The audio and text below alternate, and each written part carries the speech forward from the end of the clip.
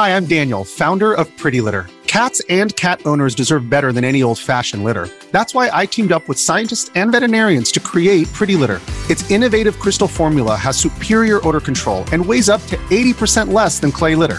Pretty Litter even monitors health by changing colors to help detect early signs of potential illness. It's the world's smartest kitty litter.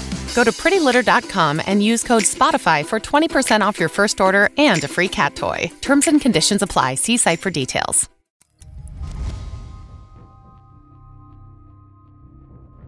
Hey everyone, welcome back to What Happened with Jackie Flores. I'm Jackie and I hope you guys are doing super well. So welcome to episode 33. Today we have a really crazy case. I feel like that's actually the perfect word to describe this case because I swear this sounded like a movie.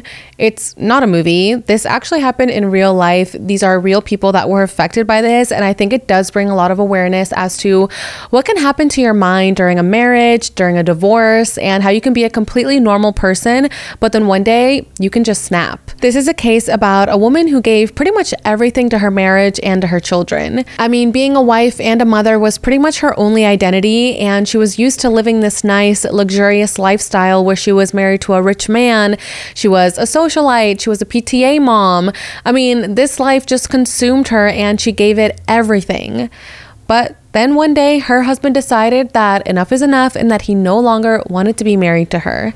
In fact, not only was he going to divorce her, but he was going to start dating his 28-year-old assistant. Yeah, that definitely hurts. I think it's normal for someone to feel upset, for someone to feel hurt, and for someone to feel angry about this. I mean, yeah, definitely be angry because your husband is leaving you for a 28-year-old, but it's what you do with that anger and what you do with that emotion that really matters. And in this case, the reality of the situation was just too much to handle. And in this woman's mind, the only way to handle the situation was through murder. Today, we're going to be talking about what happened to Daniel and Linda Broderick. There is so much information to go over, so let's jump right in and let's talk about this truly insane and shocking case. Hey, it's Kaylee Cuoco for Priceline. Ready to go to your happy place for a happy price? Well, why didn't you say so? Just download the Priceline app right now and save up to 60% on hotels. So whether it's Cousin Kevin's Kazoo Concert in Kansas City, go Kevin, or Becky's Bachelorette Bash in Bermuda, you never have to miss a trip ever again. So download the Priceline app today. Your savings are waiting. Go to your happy place for a happy price. Go to your happy price, Priceline. Families have a lot going on. Let Ollie help manage the mental load with new cognitive help supplements for everyone 4 and up, like delicious Lolly Focus Pops or Lolly Mellow Pops for kids. And for parents, try 3 new Brainy Chews to help you focus, chill out, or get energized. Find these cognitive health buddies for the whole fam at ollie.com. That's OLLY.com. These statements have not been evaluated by the Food and Drug Administration. This product is not intended to diagnose, treat, cure, or prevent any disease. Daniel Broderick III was born on November 22, 1944 in St. Louis County, Minnesota to Daniel Broderick Jr. and Yolande Broderick. Daniel grew up in a large, tightly knit Irish Catholic family, and he was raised in Pittsburgh along with his 8 siblings. Daniel attended the University of Notre Dame before going to Cornell University for medical school, so he was a really ambitious person. When Daniel was in college, he was kind of like what some people might call like a geek. You know, he was kind of nerdy. He had these long, skinny sideburns, and he also had these round tortoiseshell glasses. He was short and gangly with ginger hair. So he was just, to a lot of people, kind of geeky. In 1965, while he was a senior at Notre Dame, he met a girl named Betty at a college party.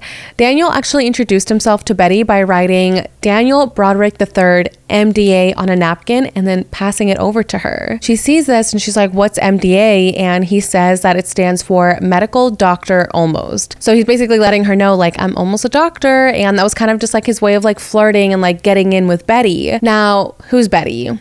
Well, Betty was visiting from East Chester, New York to spend some time with her friend who went to Notre Dame, and she was invited there by her friend to watch the college football game and then go to a party afterwards. Betty was currently studying education at the College of Mount Sinai Vincent in the Bronx. So at this party, Betty and Daniel just started spending some time together, and they found out that they were actually very similar and had a lot of common interests. They were both very ambitious people. They were really smart, and they both wanted to be rich and just kind of live like a high social status life. They were also both very athletic and they had a really good sense of humor, so they just seemed to complement each other really well. Despite the stuff that they had in common with each other, Betty says that she wasn't really interested in Daniel in a romantic way. She says that he wasn't really her type physically. You know, Betty was a tall girl who was used to dating jocks, and as I mentioned, Daniel was short and he was kind of just a little bit geeky. So she wasn't really too sure about him, but Daniel was so persistent in staying in touch with Betty, so he had for sure been very taken by her.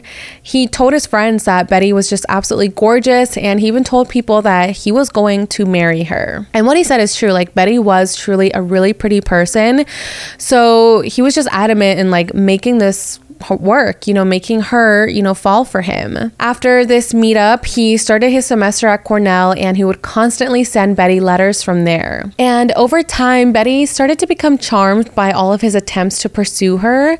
You know, at first, like I said, she didn't really know what to do about him, but since he was so persistent and was like sending all these like romantic letters and flirting with her, she kind of started to fall for him. So she started sending him letters back. Now, Daniel's Cornell campus was in Manhattan, which was only an hour away from Eastchester, where Betty lived. So soon, staying in touch through the letters turned into dating. They dated on and off for a few years, but Daniel knew that Betty was the one for him.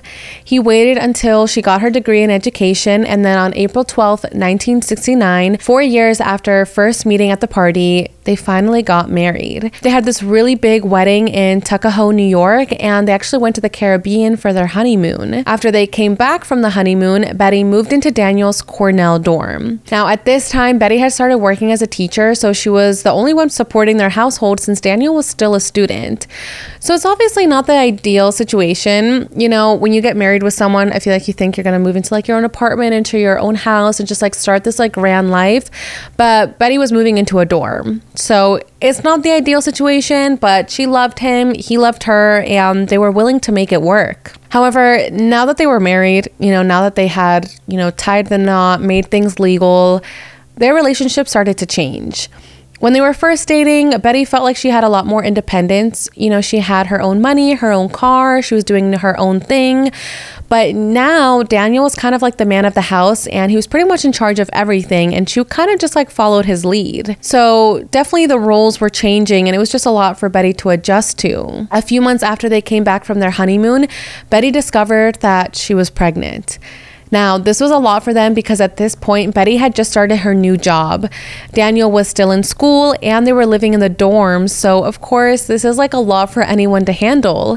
Betty was definitely concerned about how they were going to raise this child in this type of situation. So, Betty went to her gynecologist just to do a checkup. And that's when they informed her that Betty most likely wouldn't be able to carry this baby to term and that she would probably end up losing the baby. Despite this news, Betty continued to carry the baby and she actually managed to hide the fact that she was pregnant from everyone at the university. Now, despite what the gynecologist said, Betty was able to have the baby, and in January of 1970, the family welcomed their first child, Kimberly, and they were just honestly completely unprepared for this. They actually didn't even have diapers. They didn't have any clothing for the baby or anywhere to put her down. So they just ended up putting her in the dresser of a drawer. Because again, remember, they literally live in a dorm, so there's really not much room for a baby. Betty's mom sent over some clothing essentials from Saks Fifth Avenue to help them out with the baby, but it seems like they didn't really have that much support. A few years later, in 1971, Betty became pregnant again with their second daughter named Lee. Now, by this time, Daniel had graduated from Cornell with a medical degree, and instead of just like, you know, getting a job, you know, getting things started, he wanted to go back to school and actually study law. You know, he wanted to use both areas of expertise to become a medical malpractice lawyer. He actually ended up getting into Harvard, which of course is a very big deal. So of course he was not going to let that opportunity pass by, despite the fact that it meant that Betty had to continue to work to take care of the family and kind of be the main caretaker of the two babies. This is a really difficult situation for the family. I mean, imagine like your husband is in law school, he's super busy studying every single day. You have to balance a job plus take care of two children all on your own. It's definitely a lot for anyone to handle, but Betty honestly believed in her husband's dreams and she knew that it would all pay off. So she decided to stick through with this, and the family ended up moving to Massachusetts from New York. So in addition to Betty's job as a teacher, she was also a babysitter. She did some odd jobs. She sold Avon products. She also sold Tupperware for extra money. And that money would go towards their livelihood, towards the children, but it was also going towards Daniel's education. Daniel and Betty also did not have a car at the time because it was actually stolen. So Betty would have to take the bus everywhere. They also lived in a neighborhood where a lot of people didn't really speak English. So Betty just felt really isolated at this time. In February of 1973, Betty became pregnant again. So that's really only 1 year apart from her last child. Betty went into labor, but Daniel was actually not there. He was actually gone on a ski trip with his friends, which is interesting. Why are you even going skiing around the time that your wife is supposed to give birth? And, unfortunately, the baby did not survive childbirth. Despite this, Daniel didn't return from his trip early to be with Betty, so she was just dealing with this alone. She was dealing with having 2 kids by herself, all these odd jobs, and then also losing her baby all by herself. Now, after this was kind of the beginning of a tough patch for their marriage because Betty just felt completely unsupported by Daniel as she went through something this horrible all on her own. Now, while Betty feels Daniel just isn't doing enough, Daniel was feeling like Betty just was never happy with him. He says that she just never felt satisfied with the time that he would spend with her and the children, and that she also didn't understand his dedication to his career. He actually told the San Diego Reader, quote, "She was never happy with me." That is an exaggeration. It wasn't true that she was never happy with me. There were periods of time where she was, but on a regular basis, she expressed extreme unhappiness with me and my dedication to my work and my profession and my attitude towards her and our children. He even accused her of ruining the first ski trip he ever took in his busy schedule by going into labor, which is crazy to me. I'm sorry, how is it her fault that she went into labor while you were on your ski trip? Why? It's just crazy. On top of that, he went to medical school, so he of all people should know that women can't control when they go into labor. So that same year in 1973, Betty actually attempted to take her own life because she just felt so trapped. She was only 23 years old at this time, which is crazy. I think about it, I'm like, oh my God, imagine having 2 kids at 23 years old and just having all these jobs and supporting your family and just having all this pressure on your back. It just must have been a lot, but thankfully she did survive this first attempt. That same year, Daniel finally graduated from Harvard, and in 1975, Daniel and Betty moved to San Diego, where Daniel got a job working at the KiIIed firm. Betty and Daniel really became close with his fellow lawyers and with their wives, and this firm kind of became their whole social world. Not long after their move, Betty got pregnant again, and this time she chose to get an abortion. But soon after the abortion, she became pregnant again and then had another abortion. It's actually really crazy because according to Betty, Daniel never wanted to discuss the option of birth control. Betty had already been traumatized by the loss of their child, and this just made it even worse. Having an abortion just isn't an easy thing, and having it twice, kind of back to back, is a lot. Now, moving back to Daniel's perspective, he says that they were constantly fighting, and he even recalled that Betty had asked him for a divorce just 2 weeks after they had gotten married. He also says that Betty threatened to leave him often, but Daniel was raised Catholic, so he believed in the sanctity of marriage. So both of them made it work. However, eventually Daniel started to pay less and less attention to Betty and would sort of tune out whenever she talked. By 1976, Daniel slowly started to become successful and become the city's go-to lawyer for medical malpractice. So he was rising up and just becoming more and more successful and just, getting into this career while, the marriage between them was just getting worse and worse. That same year, Betty gave birth to their first son, Daniel Broderick IV. They actually nicknamed the baby Danforth.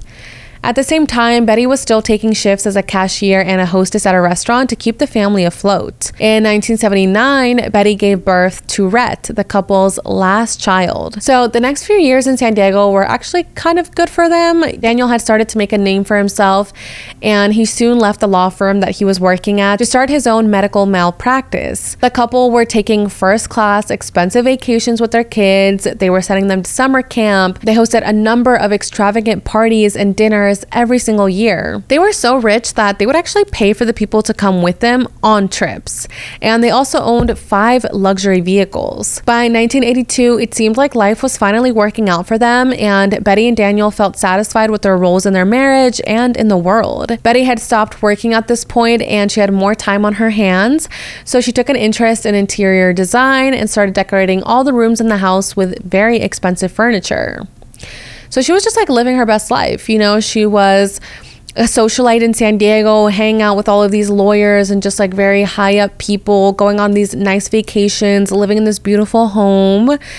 Everything seemed to be going well, but then everything started to go downhill in 1983 when Daniel hired a woman named Linda to work at his law firm. So let's talk about her. So Linda Kolkena was born on June 26, 1961 in Salt Lake City, Utah, to Catholic parents who had immigrated to the U.S. from Denmark in the 1950s. She was the youngest of 4 sisters, and Linda's family was very religious and they would always pray before eating a meal. The girls were taught the importance of being, quote, good housewives from a very young age. Their parents thought that a high school education was enough for them and that they could work if they wanted to, but that they didn't need to have a career. The men that they would marry would be the breadwinners of the household and they would have children and then just take care of the house. When Linda was just 11 years old, her mom died of cancer. After that, she was raised by her dad, who later remarried. Now, Linda was extremely beautiful, she was charming, and she just loved telling stories. She was described as almost being perfect. The only thing that she struggled with, according to friends and family, was being punctual and on time. So in 1981, right after Linda graduated from high school, she joined Delta Airlines as a stewardess. But she was actually fired a year later because of, quote, conduct unbecoming of a Delta employee. Now, apparently, Linda was caught making out and sneaking into the flight bathroom with a male passenger on an off-duty Delta flight. So she technically wasn't working when this happened, but still she was on a plane owned by her employers. But despite that, she was actually fired on the grounds of using obscene language towards another stewardess. After this, in 1982, Linda moved to Southern California to be closer to a guy that she had been dating. After the move, she took an assistant job at a law firm, and this law firm was in the same building where Daniel had his private practice. And that's how she even got into the circle. You know, that's how she even got to be close to Daniel, because where she worked was in the same building as Daniel. Now, one day, Linda and Daniel were in the basement of the office building when they ran into each other. Daniel was 38 years old at the time and Linda was only 21. So they met in the basement, quickly chatted, and that was it. Now, Betty first met Linda at a Christmas party when she heard Daniel call Linda beautiful. Now, Betty was surprised at Daniel's compliment, like he never called anyone beautiful. Betty actually had friends who were models and he never even talked about them like that. So for him to just say that this like random girl from his office was beautiful was a lot. And, you know, she was kind of overthinking about it, but then she was like, you know what, I'm gonna just let it go. Like maybe it was just like a one-time comment. The next year in 1983, Betty took the kids on a month-long camping trip throughout Western US while Daniel stayed behind in San Diego. When she came back from this trip, something had changed. Apparently, Daniel and Linda had really hit it off, and Daniel actually hired her to become his paralegal for his law firm. Linda didn't even know how to type really. She had no prior experience or any legal expertise. So Daniel kind of just hired her because she was cute and charming, not because she was qualified. Now, this is when Betty started to suspect that Daniel was having an affair with Linda. When she asked Daniel if he had any feelings for Linda or if he was having an affair with her, he said no. But it turns out that Daniel was lying. He was having an affair with Linda. Betty just knew that something was going on. You know, she knew that he was cheating on her, and she even gave him a 30-day ultimatum to break things off with Linda. But Daniel continued to deny anything. You know, he said that there was no affair, no feelings, nothing. However, behind the scenes, Betty would hear from her friends that they had seen Daniel and Linda out and about in social settings. So she would bring this up to Daniel, you know, hey, my friend saw you, but Daniel would always just have an excuse, and he would often call Betty crazy. So, of course, things were just not going well in the marriage. Like, Daniel was basically kind of just like gaslighting Betty every single day, despite like all the evidence and just like gut feeling that she had about the affair. He just kept saying no, and the marriage just was hitting a really rough patch. Daniel even skipped Betty's 36th birthday in November of 1983, and he didn't even give her a reason as to why he wasn't at her birthday. So she was just really struggling with all of Daniel's lies, and her mental health hit an all-time low. That night on her birthday, she actually attempted to take her own life for the second time, but thankfully she wasn't successful. 2 weeks later, after her birthday on November 22nd, it was now Daniel's 39th birthday. Now, Daniel had told Betty exactly how he wanted to celebrate his birthday. He wanted to come home after work to a big family dinner of a roast beef and a homemade birthday cake. So Betty got to work. She wanted to give her husband exactly what he wanted for his birthday, despite everything that had happened between them and despite the fact that he missed her birthday without explanation. She just really felt like this could maybe like save the marriage and just help it out. So she started getting everything ready for his birthday. But that same day, a friend of Betty said that Betty should go to the office and make her presence felt there. And Betty kind of read between the lines and decided that she would just go to Daniel's office to surprise him. So I'm not sure if like the friend like knew maybe Daniel was cheating and didn't want to tell Betty directly like, hey, he's cheating, go to the office. So I think that's why the friend was just like, yeah, you should go to the office and like surprise him and like make a presence there. Kind of just like hinting at her like, girl, go to the office. So Betty heads to his office, but when she gets there, she learned that Daniel had already celebrated his birthday with his coworkers and with Linda. She also learned that Daniel had left the office and so had Linda, and it was only 11 a.m. in the morning at this point. So Betty waited at Daniel's office till 5 o'clock for him to come back, but he just never did. She then noticed that Daniel had a refrigerator and a stereo in his office. She looked inside the fridge and it was stocked with imported wine, and she also noticed that her wedding crystal was sitting on Daniel's desk. Then she went over to Linda's desk to, kind of snoop around, and she noticed that there was a photo of Daniel on her desk, which I'm just like, what? Like, if there's any proof that an affair is happening, I feel like that photo demonstrates that. Because why else would you have your boss's photo on your desk if it wasn't because you were in a relationship with him? So when Betty saw all of this stuff, she was so angry, and that day she went back home. She took out all of Daniel's clothing and she burned them, and the ones that weren't burned, she put paint on. So when Daniel later came home that day, Betty confronted him about everything, about the photo, about how him and Linda were both gone, and he still denied having an affair. He came back that day on his birthday to his entire closet burned to a crisp, and he just ordered his tailor to make more clothes for him. So, like I said, I felt like what Daniel was doing to Betty was pretty much just gaslighting her. So let's kind of talk about gaslighting for a second. The term first started from a 1930s play where the husband keeps dimming the house's gaslight, and even though the wife can tell it's getting dimmer and dimmer, he tries to tell her that that's not true, basically trying to make her feel insane. And the current definition is pretty much the same. Gaslighting is psychological manipulation where the abuser is trying to distort their victim's reality and they question their own judgment.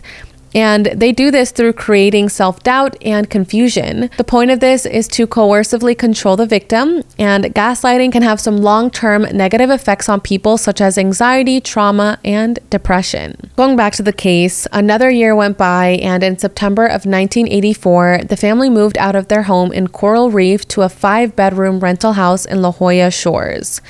Which, if you know, La Jolla is a really nice area. If you're from San Diego, like that is a place to be. Like, those houses are absolutely beautiful. The community is beautiful. So it was a really nice and rich area for them to move into. However, not long after this move, Daniel said that he wanted to move out of the rental home by himself because he just needed some space. Still, Daniel denied that this had anything to do with Linda, and he just simply told Betty that he just wasn't happy in the marriage anymore.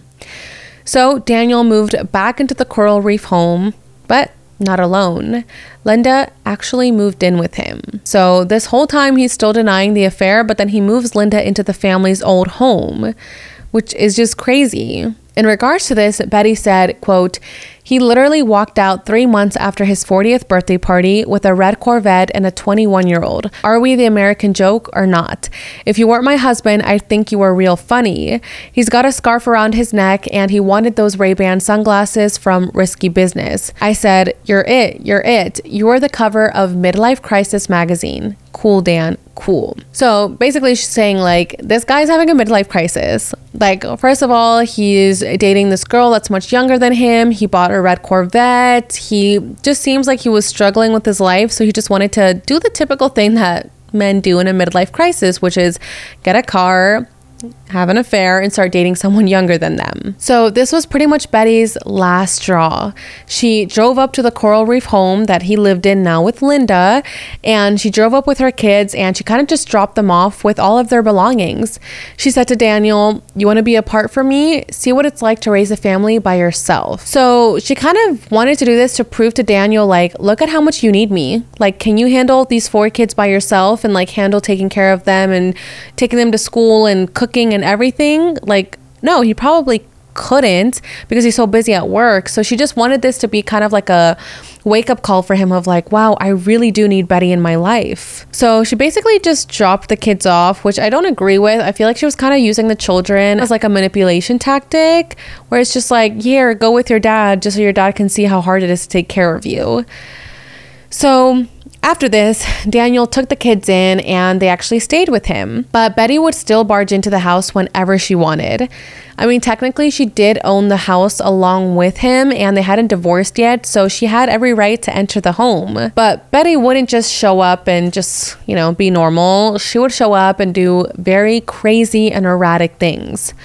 One time she actually smeared a Boston cream pie that Linda had made on Daniel's bed. Another time she threw a wine bottle through a window. She also broke mirrors, she smashed walls, she spray painted the walls. Daniel had Linda record a new message for the answering machine.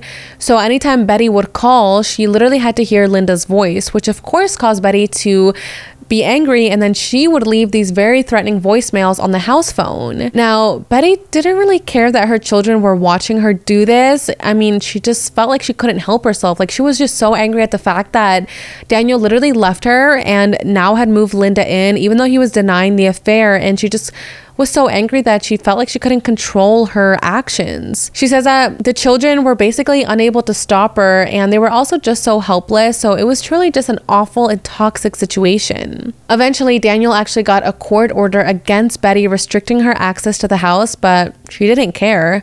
As far as she was concerned, this was her house and she could come and go as she pleased. He couldn't control her. Now, going back to Betty's perspective, Daniel had everything. He was in possession of all of their shared assets as a couple. He was now taking care of the children. He had the house. He had all their furniture, all their valuables, the cars, everything. And there was no settlement or anything. They didn't go to divorce court and divide things up, which is normally what happens. This just all happened like overnight, and Betty was just like tricked into it. Now, Daniel didn't officially file for divorce until September of 1985, almost a year later. Now, as I've said before, Daniel was a very well-known lawyer in the area. He had his own firm that was super successful, and all of his friends were also very prominent lawyers in the city. So finding someone to represent him in the divorce was very easy for him. But according to Betty, Daniel pretty much had all the lawyers on his side, so she says that she allegedly struggled to get good representation. So she says that she just felt really isolated and felt like everyone was trying to make sure that she didn't get any of the shared assets between her and Daniel in the divorce. And again, let's not forget that Betty financially supported Daniel so that he could go to law school, so what he was doing was kind of cruel. Now, the legal jargon was complex and confusing, and Betty knew that Daniel basically controlled the whole system. Betty also said that if she just got half of everything, they could just be divorced and it would be done. But allegedly, Daniel just was not accepting those terms. Now, Betty knew what kind of lawyer Daniel was. He was described as being very cold and calculating, even by his own colleagues. He would often walk up to doctors in random public places, at church or at a synagogue, to serve them papers and humiliate them in front of their peers and communities. Going to Daniel's perspective, he felt that Betty wanted to destroy him and just basically leave him with nothing because she was so upset about the cheating and, the gaslighting. Daniel also said that he was trying to keep full custody of the children because they were technically already living with him, as Betty had just dropped them off on the doorstep. Daniel was making sure to keep Betty away from the house and from the children. He actually got a restraining order against her, and he even installed a system that would screen her phone calls to the house and block them. But this still didn't stop Betty from coming into the house whenever she wanted. Daniel had started paying $9,000 a month to Betty to help her with the finances, but about $4,500 of that went into the upkeep and repair of their rental home in La Jolla, as well as taxes and insurance fees. I know that seems like a lot of money. Like $9,000 a month is like crazy, especially for back then, but we have to remember that Betty was used to having access to all of their money, and of course it was a lot more than that. On $4,500, she can't take her kids on these, big vacations or give them or herself the life that she was accustomed to. So it was hard for her to adapt to this. Now, the $9,000 that he would give her a month also came with rules. Daniel had started this policy where he would fine Betty every time she did something he didn't like. So for example, if she would leave a nasty voicemail on the house phone, she would get fined for it. If she would break into the house, she would get fined for it. So anytime Betty did something that kind of crossed the line, because I feel leaving nasty voicemails is not okay, especially if your children can hear them, he would fine her. The policy also included if she damaged any windows in the house or just came unannounced or called him names, he would just take some money out of her allowance. He would take $100 if she called him an obscene word, $250 when she set foot on his property, $500 for entering the house, and $1,000 for every time she took the children with her without Daniel's permission. One month, Betty actually owed Daniel $1,300 in these fees. So it's just a lot. I get it. You have to put boundaries. It's not okay for her to come in and break windows and do all this crazy stuff because her children literally live there. But yeah, the whole fee system is just wild. Now, Betty had her own explanation as to why she had to break the court order and go to the house. So for example, once in 1986, Betty got a call from Daniel's housekeeper who told her that Daniel and Linda had been in Europe for 3 weeks and that the children were left home alone and needed food and medicine desperately. The housekeeper had only had a $100 allowance left, so that wasn't enough for her to feed the children and take care of them. So of course, Betty wanted to help her kids, but by helping them, it actually cost her money because, again, one of the rules was that she couldn't go into the house unannounced without his permission, etc. And that's exactly what she did because she had to go take care of the children. So he fined her for doing this, which is crazy. Now, Betty also said that the kids would go to school with tattered clothes and shoes, and Daniel was neglectful of them.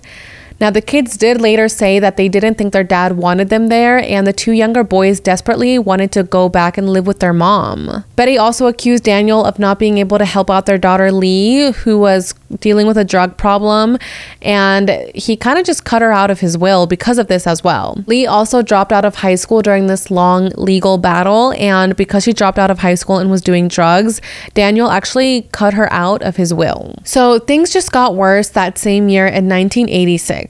I know, this all happened in a year. It's a lot. Daniel actually sold their Coral Reef home without even telling Betty about this, and he actually moved into a mansion with Linda and the children. He had a judge sign the papers of the sale of the house on Betty's behalf, which is crazy. And he also insisted that he had asked Betty to sign twice, but she had refused. It's crazy that this was even allowed, especially during the divorce. Half of that money should have been Betty's. So after this, Betty followed him to the new house as well.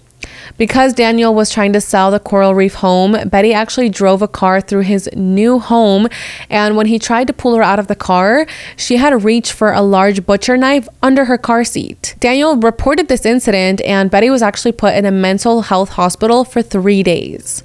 What she was planning to do with that butcher knife, who knows? Now, you're probably wondering okay, what does Betty's family think about this? What do her parents and all her siblings think about this crazy, erratic behavior and about this very, intense divorce? Well, Betty's parents were still living in New York, and they heard about all the problems that their daughter was having with her divorce, so they actually planned on giving her a visit to help her out during this difficult time. However, when they learned about her hospitalization, they ended up just flying back to New York, and they just never came back to visit her. So it doesn't seem like the parents were really too supportive of Betty during this difficult time. So Daniel got close to finalizing the divorce in July of 1986, a year later. At this point, Betty did not have a lawyer because she couldn't find a qualified attorney who wanted to go against Daniel. Allegedly, that's her perspective. So Daniel went and got a dissolution of their marriage pending the term settlement and the children's custody, and bifurcated the divorce. So basically, in a bifurcated divorce, the court dissolves or legally ends a marriage while still holding jurisdiction over the settlement issues like who's going to get custody, how the assets are going to be divided, etc. A bifurcated divorce helps both partners move on and potentially get married to new partners quicker too, because they become legally single almost immediately. Now, Betty finally did get an attorney, but when she got to court for the custody battle of her kids, the judge involved in this case, named Anthony C. Joseph, saw Daniel walk into the room and said with a smile, quote, "Daniel Broderick, to what do we owe the honor?" Daniel was the president of the San Diego County Bar Association at this point, so everyone knew him and they respected him, even the judge. The judge said that he was a longtime friend of Daniel's and that he held him in a high regard. Then he asked Betty if she had a problem with this. Betty asked him if she had a choice, and he said no. So this was not going to be a public trial with a jury involved. It was going to be a private trial held by a good friend of her husband's, and he was basically going to make the decision of whether or not Daniel got to keep custody of the children. It took 5 long years, but the divorce was finally finalized in 1989. Daniel did get custody of the children, and Betty got no visitation rights, which again is crazy to me because despite everything we know about Betty's actions, the youngest kids still wanted to live with her, but they weren't even asked to testify during the trial. So Betty was basically, in a way, just terminated as her mother. Daniel had used the many times Betty had gone against court orders to basically make this case. The judge ordered Daniel to pay Betty a monthly sum of $12,500, and this sum was later increased to $1,600 a month. But that was basically it. She didn't get half of the house sale or any assets. Now, again, this might seem like a lot of money, and it is a lot of money. $16K a month is crazy. But if she had gotten half of the house, she would have been able to invest it or buy a new house or just done something more with the money. Now, typically in a marriage, even with a prenup, which they didn't have, assets are divided equally. And let's not forget, if it wasn't for Betty paying for Daniel's school and supporting the family, Daniel probably would never have been able to even have access to what he had access to. Betty was kept from seeing her children on important holidays, and basically Daniel decided when and if she could see her children. He would drop the kids off at her place whenever he wanted to go on a vacation with Linda without even giving Betty notice. So now Betty and Daniel were finally divorced, but of course Betty still held a lot of resentment against Daniel and a lot of resentment towards Linda. Now, according to Betty, she said that she one time got a photo of Daniel and Linda in the mail with a note that said, quote, "Eat your heart out, bitch." She also said that she was receiving advertisements for wrinkle creams and weight loss products that also started arriving in separate envelopes. Now, Betty assumed that it was actually Linda who was sending her all of this to just torment her and to basically be you're fat and old and you need wrinkle creams and you need to lose weight. So she was blaming it on Linda, but a lot of people said that it's really normal to just receive this kind of stuff in the mail. I'm sure you guys get junk mail all the time, so it could have been Linda sending this, but it also could have just been junk mail. Apparently Linda had also been holding on to Betty's wedding china even after she had purchased her own dishes. And I don't know why Linda felt the need to antagonize Betty. If anything, that's just going to make the situation worse. So after all of this, in June of 1988, Linda and Daniel were engaged, which must have been crazy for Betty to learn about this. But even after learning that her ex-husband was engaged, she didn't change her last name. She was still calling herself Mrs. Broderick. Her friend even suggested that changing her name back to her maiden name might help Betty get over the divorce and also get a better lawyer, since they wouldn't know that she was Daniel's ex. But Betty said that she wanted to keep the name. She was proud of that last name and what it meant in society. She says that in a way she helped make Daniel Broderick who he was today, so she wanted to keep the name. Now, at this time, Betty had also reached out to her parents for support and she invited them out to San Diego, but they actually refused to go. They said that Betty's behavior was just out of the scope of their experience and they just didn't want anything to do with her. In April of 1989, Daniel and Linda got married.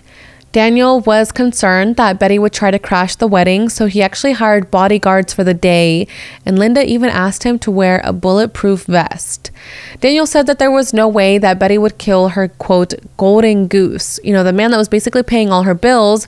So he was like, no, I don't need to wear like a bulletproof vest. Like, I doubt she would do anything like that to us. But Linda wasn't as sure as Daniel was. She even asked her close friend and a divorce lawyer to help her get a restraining order against Betty, but Daniel wouldn't let her file them. And even when Daniel had her arrested for the things she did, he would just ask the judges to suspend her sentence because, in his mind, Betty is still the mother of his children and he didn't want her to be in jail. So he decided not to wear the bulletproof vest to the wedding, and in the end, Betty actually never even showed up. She didn't show up to the wedding, but of course she was not happy about the marriage, and she actually accused Daniel and Linda of, quote, ruining her children. Like I said before, one of her daughters, Lee, was a high school dropout and struggling with a drug addiction. As for their other daughter, Kim, Daniel had actually asked her to leave the house as soon as she turned 18 years old. And he also said that he wasn't even going to pay for her college tuition at first, but then he eventually did agree to pay it. So because the girls were older, Betty was focused on making sure that her two young sons, Rhett and Danny, who were 11 and 14, were taken care of. And as they grew up, they also started getting closer to their mom. They had a lot of, quote, informal visits and always stayed in touch with Betty over the phone. Betty even had a special kids line installed in her home where the boys could contact her and they would talk multiple times a day. But sometimes Daniel would turn the ringer off on the house phone and Betty's calls would go to the voicemail, which had Linda's pre-recorded voice. This would throw Betty in a fit of rage and she would leave these really mean and just like super inappropriate messages on the answering machine, calling Linda all kinds of names. Daniel actually wrote her a letter telling her to stop leaving these terrible messages. In one of those letters, Daniel alleged that Betty was telling the kids that if he didn't send her allowance that month, that she would kill Daniel and tear down his house. So he warned Betty and said that if she did anything to him or to the house, she would not get any money from him ever again. Daniel kept sending her letters threatening legal action and asking her to stop leaving messages on the answering machine. And on Saturday, November 4th, 1989, he sent a similar letter. Daniel threatened that he would prevent Betty from ever seeing her sons ever again and take her to court if she didn't stop leaving these crazy messages. Now, at this point, Betty felt like she had enough. She was exhausted by being taken to court so many times and the threats were just getting to her. Daniel felt confident that Betty would never do anything too extreme, but he was wrong because just hours after receiving this letter, Betty would kill Daniel and Linda.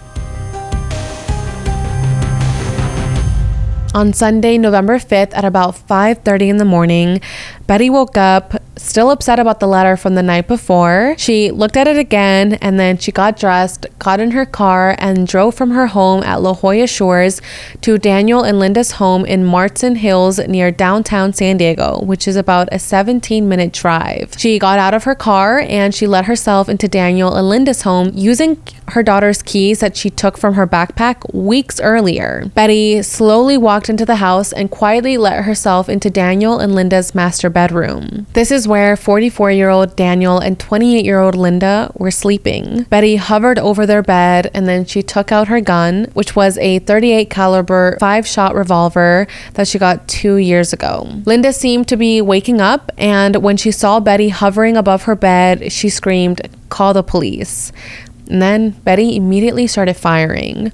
Her first bullet hit a bedside table, the second hit the wall, the next two hit Linda. One hit Linda in the chest, and then one hit her head. Linda was killed instantly. Now, Daniel had woken up because obviously the gunshots were very loud. He woke up, saw what was happening, and he was reaching for the phone as he was hit with a bullet in his back. The bullet fractured a rib and actually tore through his right lung. As Daniel fell to the floor, he allegedly told her, quote, okay, you got me. Now, Betty could see that he was within arm's reach of the telephone, so she freaked out. Of course, she didn't want him to call 911, so she actually yanked the phone out of the wall, and then she just took off running. After she just brutally killed her ex-husband Daniel and his new wife Linda, Betty got into a phone booth and called her friend. She told her friend that she had just killed Daniel and Linda and that she had meant to kill herself right after, but she ran out of bullets. Betty said that she had even left a suicide note at her home. After calling the friend, Betty called her daughter Lee and her boyfriend and told them the same thing. After confessing to the crime, Betty called the police and told them that something had happened at Daniel's home. So after Daniel's friends got the call, they arrived at the scene and they climbed into the home through a window. They walked into Daniel and Linda's bedroom, and that's where they found the bodies. Shortly after 7:30 in the morning, the police arrived at the scene. The two officers who responded to the call saw two men walk out of the front door who asked them to call the ambulance. Now, these two friends that went to the house were Daniel and Betty's mutual friends named Brian Forbes and Bradley Wright. So Brian and Bradley tell the police, like, hey, call an ambulance. And police listen to this. They call the ambulance, and they also ask Brian and Bradley to take them to where the bodies were. When police looked at the bodies, they saw Linda lying on the edge of the bed and they saw Daniel on the floor. They checked the pulse on both of them and confirmed that they were dead. They asked Brian and Bradley to leave so that they could start conducting their investigation. The police checked the house for any other victims or any potential suspects, but they didn't find anyone else in the house. Thankfully, the kids had spent that night at Betty's house, so they were not home at the time of the murders. So after going through the house, they closed up the house and they didn't let anyone else in. Now, Betty and Daniel's divorce had been so public that the police immediately knew that it was Betty who called the friends and the police. They sent out an all units broadcast for Elizabeth, Betty, and Broderick because they suspected that she had committed these murders. A 6-person homicide team arrived at the scene and they were briefed by the responding officers. They also found that the telephone had been disconnected in the hallway just outside of the landing of the bedroom. So they went back to the main bedroom and they walked to the entertainment center in the room right beside the bed, and that's where they found the ripped phone line that the phone had been disconnected from. So both the phone and the broken cords were taken into evidence so that they could collect fingerprints. The police went to Betty's house and asked the kids if they knew where their mom was. They also checked the house for a suicide note or any other evidence that would signal any motive to kill on Betty's part, but they claimed that they didn't find a note. What they did find were some papers on the kitchen counter and a small black gun case in the drawer of the vanity in Betty's bedroom, along with 2 boxes of ammo. Now, the papers that they found on the kitchen counter were 2 letters addressed to Betty from Daniel's team. There were also cardboard boxes all around the apartment, so it just seemed like someone was either moving in or moving out. Now, Lee was at Betty's house at the time, and she was asked by the detective for a formal interview. Lee's apartment was also surveilled because Betty's car had been spotted parked directly across from her apartment. So police asked Lee if they could search her apartment, and she gave them the keys to search. The police checked the apartment and they asked Lee and her boyfriend to just wait outside. Once they were sure that Betty wasn't hiding in Lee's apartment, they told them that they could come back inside. Then Jason, Lee's boyfriend, showed the police a purse that was left on the ground, and inside the purse was a handgun. Lee gave the keys to Betty's car to the police as well. So it was clear that Betty had been here. In fact, she had gone directly to her daughter's apartment after she killed Daniel and Linda, but had left. By mid-afternoon, Betty was just nowhere to be found. However, a few hours later at 5:30 p.m. that same day, Betty turned herself in at a jail in Santee, and she never denied that she pulled the trigger and that she killed Daniel and Linda. Betty was arrested and she was charged with second-degree murder. Her trial began on October 22nd, 1990, and she pleaded not guilty to 2 counts of murder. Her lawyers were trying to have her found guilty of manslaughter rather than second-degree murder. And this was actually the first San Diego trial to be broadcast on Court TV cable network, so this got a lot of attention. On October 24th, their daughter Kim testified against Betty. She actually took her dad's side in the trial and in the history of her parents' relationship. Kim said that when her parents were together, they would argue a lot about Daniel never being home and always being out with his friends. Kim said that when her dad would go out after work, Betty would actually lock him out, and once he actually knocked the door down. In Kim's testimony, she said that Betty hated Daniel and wanted the kids to hate him too. She also described her mother's behavior as being very violent in the past towards Daniel, but also towards the children. Kim said that she never saw her father hit her mother, but that she did see that Betty would scratch him and that Betty had actually hit Kim and Lee when they were kids. Kim also testified that her mother called her after the murders and said, quote, "You know I had to do it. I had no other choice. I couldn't let him win. One of us had to die." So after Kim's testimony, Lee testified, and she seemed to have support for her mother, Betty. So Kim and Lee would actually sit on opposite sides of the courtroom because Lee was on Betty's side and Kim was on her dad's side. So they weren't really like supporting the same people, but they were still on good terms with each other, and they still like would talk to each other when they would see each other in the hallway. Lee testified that once Betty was hitting Daniel on the head with her keys, and that Daniel kind of pushed Lee aside and punched Betty in the chest. She also testified that Betty came to her house after the murder. In court, a phone recording that was used in Betty and Daniel's divorce was actually used. Daniel had recorded a phone call between Danny, their son, and Betty, where Danny asked his mom to stop using bad words. He told his mom that he thought that she only cared about getting money in the divorce, implying that she didn't really care about getting him. Now, Danny is 11 in this phone call, and the phone call is just so sad, you guys, because, you know, you can just hear this little kid just telling his mom to please stop behaving this way, to stop being aggressive, to stop hurting the family, and to just care about more than their dad having a new wife and about money. However, Betty just honestly seemed so cold in this call. Like, I feel like she was just like disconnected. You know, she was completely disconnected from her children, and all she had on her mind was like getting back at Daniel, getting money, ruining their life, like making Linda be miserable, etc. Danny even added in this phone call that his mom just wants everything because she's selfish, and Betty was so shocked when he said that. I just feel so bad for what these kids went through, and I do just want to note that on this call, Danny says that he's having a terrible time at his dad's house and that he just wanted to be back and live with his mom, but that he couldn't until she like controlled her behavior. So it's just really sad like what children have to go through in divorces. On October 30th, it was time for Betty's testimony. On the stand, Betty said that she had no intention to kill Daniel and Linda. Her plan was to go to their house, scare them with the gun, and then take her own life in front of them. She also said that she did not remember pulling the trigger. She testified that Daniel had emotionally and financially harassed her during their divorce battle, and he basically just like left her ruined. She also added that people who knew her before 1983 knew the real Betty, and everything changed after Daniel started cheating on her. She even accused Daniel of domestic violence. She described Daniel as a volatile drunk who once grabbed her by the throat and hit her many times, leaving her injured. A punch from Daniel once broke her sternum, and he gave her a black eye once. They were skiing one time, and Betty's ski brushed his skis, and his response to this was to hit Betty so hard that she went flying through the snow.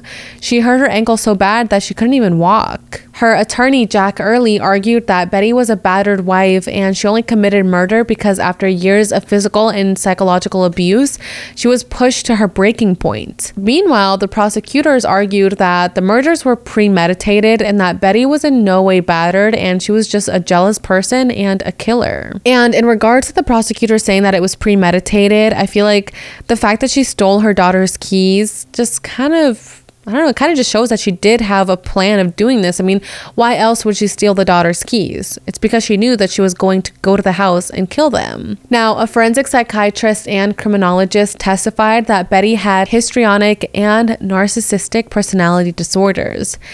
And histrionic disorder is a disorder that causes someone to have attention-seeking behavior. So the jury had to decide between second-degree murder and manslaughter. But they couldn't come to a unanimous decision because 2 jurors felt like it was manslaughter while the other 10 just didn't agree. The jury said that they were split because of the defense's claim that Daniel had mistreated both Betty and the children. So on November 20th, Betty's first trial ended in a mistrial. A year passed and Betty was still awaiting her next trial to begin. On April 16, 1991, Betty and her lawyers offered to plead guilty in exchange for a plea bargain that would send her to prison for just 20 years. But this plea was rejected because apparently Betty only agreed to plead guilty to several lesser crimes that she did around the murder, but she didn't plead guilty to the murder itself. So She continued to wait for the next trial, and on September 1st, 1991, and while she was in jail, she actually got into a fight with some officers. Betty was actually accused of injuring the officers and smearing feces on them. One of the officers even sued Betty for this. So she obviously was not doing well in jail, and in her defense, her lawyer said the officers had intentionally provoked Betty so that they could capture her reaction on videotape. A month later, on October 15th, Betty's new trial began, and she used the same defense attorney and the same defense. So the prosecution came in strong. They were accusing Betty of executing a cold-blooded murder and asked that she be charged with first-degree murder. But of course, the defense held its ground and insisted that the sentence should be voluntary manslaughter because Betty hadn't done this out of the blue. She had been driven to a breaking point after years of abuse and intimidation. In a very intense cross-examination by the prosecution, Betty said that when she pulled the trigger, she was in an altered state of consciousness and again repeated what she said in the first trial, that she did not remember pulling the trigger. The prosecution also played several of the violent and aggressive voicemails that Betty had left at Daniel's house in court. And in one of them, Betty can be heard telling one of her sons to beat up his father while calling him all kinds of names and threatening violence against him. Now, some people believed that the judge severely limited Betty's defense in the second trial while allowing the prosecution to expand their argument. In this trial, the prosecution presented Betty as a vengeful, cold-blooded murderer who was not upset about the end of her marriage, as much as she was upset that her days as a socialite were over. The jury deliberated for 4 days until they unanimously found Betty guilty of murder in the second degree on 2 counts. The minimum for second-degree conviction is 15 years. Betty was calm as the jurors were asked to deliver their verdict, and she even smiled at them individually. She was also convicted of 2 counts of illegally using a firearm in the commission of a felony. Betty was then sentenced to 32 years to life with the possibility of parole in 19 years. When Betty's attorney, Jack, turned around and asked her if she was okay, she nodded and touched his hand. But Jack later told the media that Betty only smiled in the courtroom because she's a people pleaser and the full impact of the verdict just hadn't hit her yet. Jack said that he felt the jurors reached a fair judgment based on the evidence they provided, but he also revealed that the judge had refused to include a key piece of evidence that would have helped him make a case for Betty: the fact that Daniel had once secretly hired a hitman to kill Betty. Yeah, that's crazy. Like, when I read that, I was like, huh? Like, where's more information about this? But the judge's reasoning was that since Betty did not know about this when she committed the murders, the detail was not relevant to her state of mind at the time. However, if this is true that he did hire a hitman, I feel like that definitely shows the type of person that Daniel was. Now, a little bit about what Linda's family was feeling during this time. Her sister Maggie was happy that the trial was over so that the media could stop dragging Daniel and Linda's name through the mud and that Betty's spectacle would finally be finished. Now, Daniel's brothers, Terry and Larry, were outraged by the verdict because they wanted Betty to get a first-degree charge. Now, what was really shocking is that, remember the friend that I said went to the house and discovered the bodies, Brad Wright? Well, it turns out that he was actually dating Betty after the divorce. He was, again, a mutual friend of Daniel and Betty, and he came out and said that they had actually been dating and that Betty was just misunderstood. She was not a socialite. She was just a housewife and a mother of 4 kids trying to settle a divorce. That just really shocked me that she had a boyfriend because she was just so obsessed with like Daniel and Linda and like obsessed with like ruining their relationship and their new marriage and just everything, even though she had a boyfriend who, I mean, I don't know if the relationship was good or not, but it still was just shocking to know that she was in a relationship during this time. Now, Betty's story actually touched a lot of the jurors. One of them said that throughout the deliberations, he thought that they would have a hung jury again. He said that all the jurors had sympathy for Betty and felt that it was a tremendous tragedy, but ultimately, they saw enough evidence of her extreme behavior towards Daniel and Linda over the years that ultimately led to the murders. It is kind of sad that Betty really lacked support from her family through this tough time in her life. Again, Betty's parents refused to help her through the divorce and they did not attend her 2 trials either. Betty had often said that they wanted her to be perfect, and when she wasn't, they wanted no part in her life. Another juror said that even though he did believe Betty, his job was to listen to the witnesses as well. Betty could have been lying about the whole thing. 3 of the female jurors on the jury had been leaning towards a manslaughter conviction, but they were ultimately convinced by their male counterparts to compromise so that they could reach a judgment. So after Betty's conviction, Rhett and Danny, the 2 youngest sons, actually went to go live with Daniel's brother, Larry's ex-wife, Kathy. I don't really know how that worked out, while Kim and Lee lived by themselves in Colorado. In 1992, Betty's children, Kim and Danny, went on Oprah to share their side of what happened. They said that at that point, they had not seen their mother since she was arrested, but that they did plan on visiting her in prison soon. Kim said that she just wanted her mom to tell her what really happened because she just couldn't understand the thought process of Betty planning to kill herself and then ended up murdering Daniel and Linda instead. Dan Jr. said that he heard his mother say multiple times that she would kill Daniel, but Dan Jr. never believed her. Danny also revealed that the reason he asked his mom on the phone to stop saying bad words about his dad and Linda was because his dad told him that he wasn't allowed to see his mother until she stopped saying those things. At the time, Danny thought that the court was controlling that, but now he knows that it was his dad. The kids also do believe that, Betty was jealous of Linda. And Danny even said that he thought his mother was jealous that Linda got to have their dad and the money, and that the mom didn't get to have any money anymore. Kim also understands that her mom doesn't feel remorse for killing Daniel, but that she just wishes that her mom could feel remorse for leaving the kids parentless. Like, she literally killed their dad. Like, no matter what he did, no matter, if he cheated, if he did this or that, like, he's still a father to these children, and it's terrible that she just literally left her children without a father, and now she's just in jail. Now, Danny says that he thinks that his mom can't show any remorse because then to her, it's like Daniel won. Her youngest son, Rhett, on the Oprah show said that he hoped one day that his mother would be released. He said, quote, "She's a nice lady. Everyone here would like her if they spoke with her on any topic other than my dad. Keeping her in prison isn't really helping her. She's not a danger to society. The only 2 people she was a danger to are dead." A friend and lawyer of Daniel has since come forward saying that Daniel did intentionally manipulate the court system so that he could have custody of the children, get the home, and control Betty's finances. Now, Betty requested parole in 2010, but her request was denied because the Board of Parole hearing said that she didn't show any remorse and she didn't acknowledge any wrongdoing. She said, quote, "I allowed the voices in my head to completely take over. I took the lives of 2 wonderful people who were loved by many." Now, she did not elaborate on whether or not she felt sorry about what she did. She just said that Linda came at me and then the gun went off.